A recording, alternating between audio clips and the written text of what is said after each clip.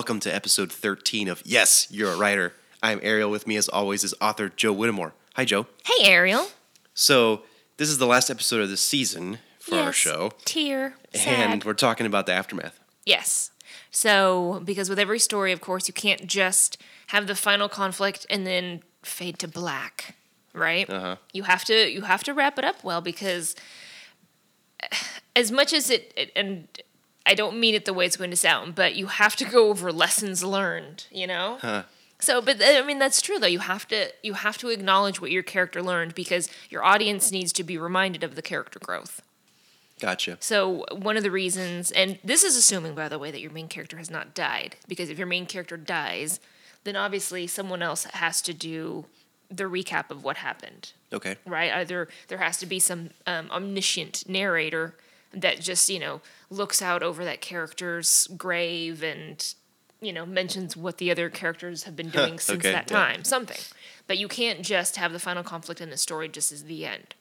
You always have to wrap it up with because the audience wants to know, the reader wants to know what happened after that final conflict. Mm-hmm.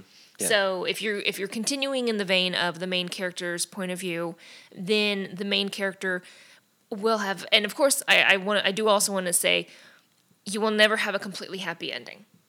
If it's a good story, really? Okay. you're not going to have a completely happy ending, because the main character is never going to get everything they wanted the exact way they wanted it. Okay. Because life doesn't work that way, right?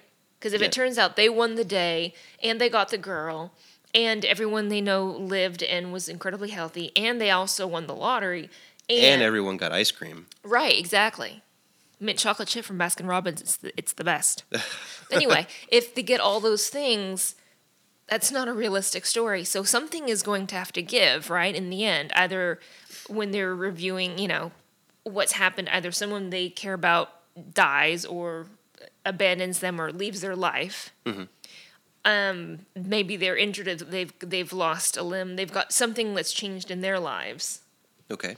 Or it could be, they run out of money. Something is going to give. Something that they'll have to have sacrificed something. We mentioned this when we're talking about the final conflict.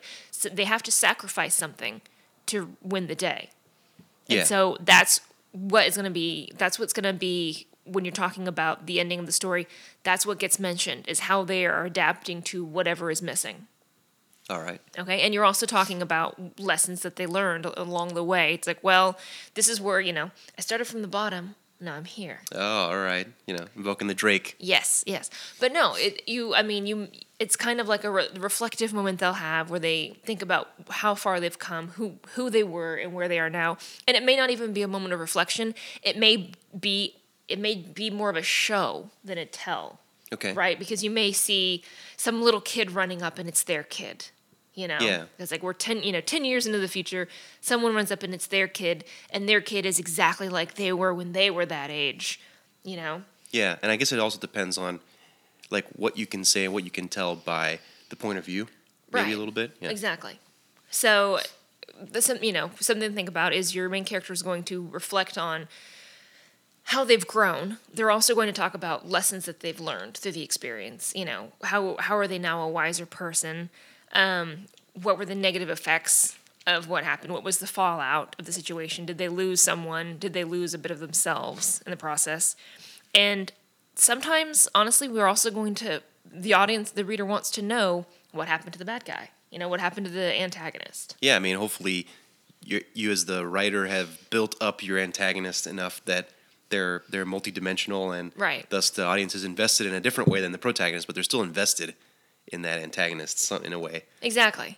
So, and this could be, and a lot of people use this point for when they're kind of leading into a sequel, right? Or if they're writing a series of books. Because the thing is, with every story that you write, even if it's going to be a trilogy, even if it's part of a series, even if you know there's going to be a sequel, it has to be a story that stands alone, that can stand on its own, 2 feet. Yeah. It really sucks when you're watching something or reading something and it sets up for a sequel, but you either one, don't know it, right, or two, it just drops everything in the middle of the story. Exactly. And you don't know when you can pick it back up. Right, because you have to wait for the writer to finish the story. So it could be a year, it could be 2 years until you find out what happened. George R. R. Martin. Right, We've been waiting for a long time. Yeah, we're looking at you, George. So basically, the story has to wrap up. right? You can't leave it open-ended. You can hint at the start of something new, that there's going to be a future challenge. Maybe the bad guy comes back into the picture, or this, some new bad guy comes into the picture. And then you're like, oh, how are they going to handle this one? But that's something for a different story. But the point is, you have to end this story, and it actually has to wrap up and have a conclusion. Right on. So, do you have any thoughts on what makes a good ending for a story? I think, that sort of kind of summarizing maybe more than anything what you were just saying is there's got to be a sense of closure for all the characters involved. Sometimes it's easy to lose a minor character here or there, but if we were talking last episode about the main final conflict and how sometimes it's a group effort, right? And the different team members involved, and if you kind of wrap up your story and you forgot a team member, people will be like, "Hey, right?" They'll be like, "What happened to Mike? Exactly, number 3 or whatever." It's good to kind of touch on things and kind of summarize. Right, you have to tie up all those loose ends. But at the same time, you don't want to be almost like, condescending is not the right word, but you don't want to be like, and they were all happy at the end. Yeah. The end, you need to kind of just follow the normal pace of your story, but we're on the downside of the hill at this point. Right, because the thing is, and as much as I despise prologues, I also equally despise epilogues. Oh, okay. Because I don't like the idea of, okay, I'm too lazy to tell you the last chapter. Right, to narrate how this is going to end and what happened to these people. So I'm just going to list for you the things that happened. So-and-so ended up with so-and-so, and they're happy. It's like, that's fine for movies. I have this bulleted list. Let me recount. Right, and that's fine for movies, where you're just, especially like based on historical things. It's like where you say where they know or what ended up happening to them. But I don't prefer that. You have to have a Tears for Fears song going in the background in movies when you show the... Right, exactly. And someone kind of punches the air situation. No, but... strongly try and avoid epilogues, because all the epilogues is a story you didn't tell. You know what I mean? I can see that, yeah. Yeah, so basically when you're wrapping up a book and you're saying here's how things happen, you can do that. I mean, if you've read several really good books, and you look at the way they wrap up a story, you get to see what happens. You get the closure for the secondary characters because they had their own storylines as well. But they managed to tie them all into the same world. And it can even be, sometimes it is a little expository, where they say, well, so have you seen Jake lately? Well, Jake and Susie ended up getting together, or they're running to Jake and Susie's wedding. Yeah. Jake and Susie, had been having on and off, love interest throughout the story. And so now if you see them running to Jake and Susie's wedding, okay, Jake and Susie ended up together. So you can wrap it up, that was one of the examples of showing versus telling. Uh-huh. So, but that's better than just doing an epilogue. Jake and Susie ended up together. They had 4 children. They're doing just fine. Yeah. That's not good storytelling. I've got a question for you related to epilogues, actually. So I think it's The Hunger Games, the last book. There's an epilogue, but it's not a list. Right. It's like a last chapter, really. Right. So is it really technically an epilogue? Because I think what the author, what she used there was she used the epilogue to kind of have a time break. Right. Of I don't know if it was years or months, but she used that as a time break to kind of close off the story in the present day of the trilogy, and then kind of fast forward in time and then tell the rest of the story. Yeah. What's your take on that? I'm still not a fan of even that. It should have just been a regular chapter, you think? Right. I think it should have been. I think she could have just, called it that, or even just said, 10 years later or 5 years later. Uh-huh. Or, just describe the way things happened. It doesn't have to be its own separate, because the point of like I said, the epilogue is more like a separate story.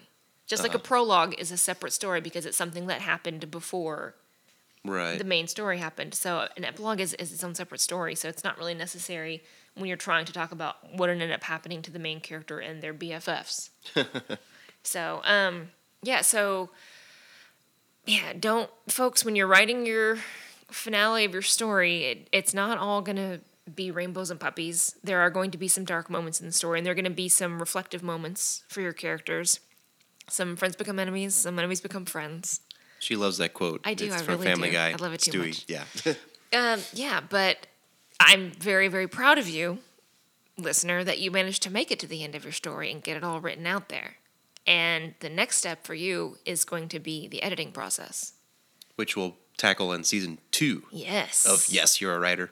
Yes, we will. And that will be picking up in August. Very cool. All right, Joe. So assuming we're kind of giving our final thoughts on the final part of a story here, where can people find your stuff? You can visit my website at www.joewhittemore.com, and you can link our previous podcast there and listen to them all. And you can also see my books there. And Ariel, if people want to write to us with questions or comments, where can they do that? Shoot us an email at yyawpod, that's yyawpod at gmail.com. And no worries if you are listening to this during our hiatus before August of 2016, we will still be checking our email. So yes, absolutely. Shoot us an email. We'll get back to you. We promise over email, and your questions and comments may even show up on a future episode. Okay. All right. Thanks, everybody. Have a great summer. Thanks, guys.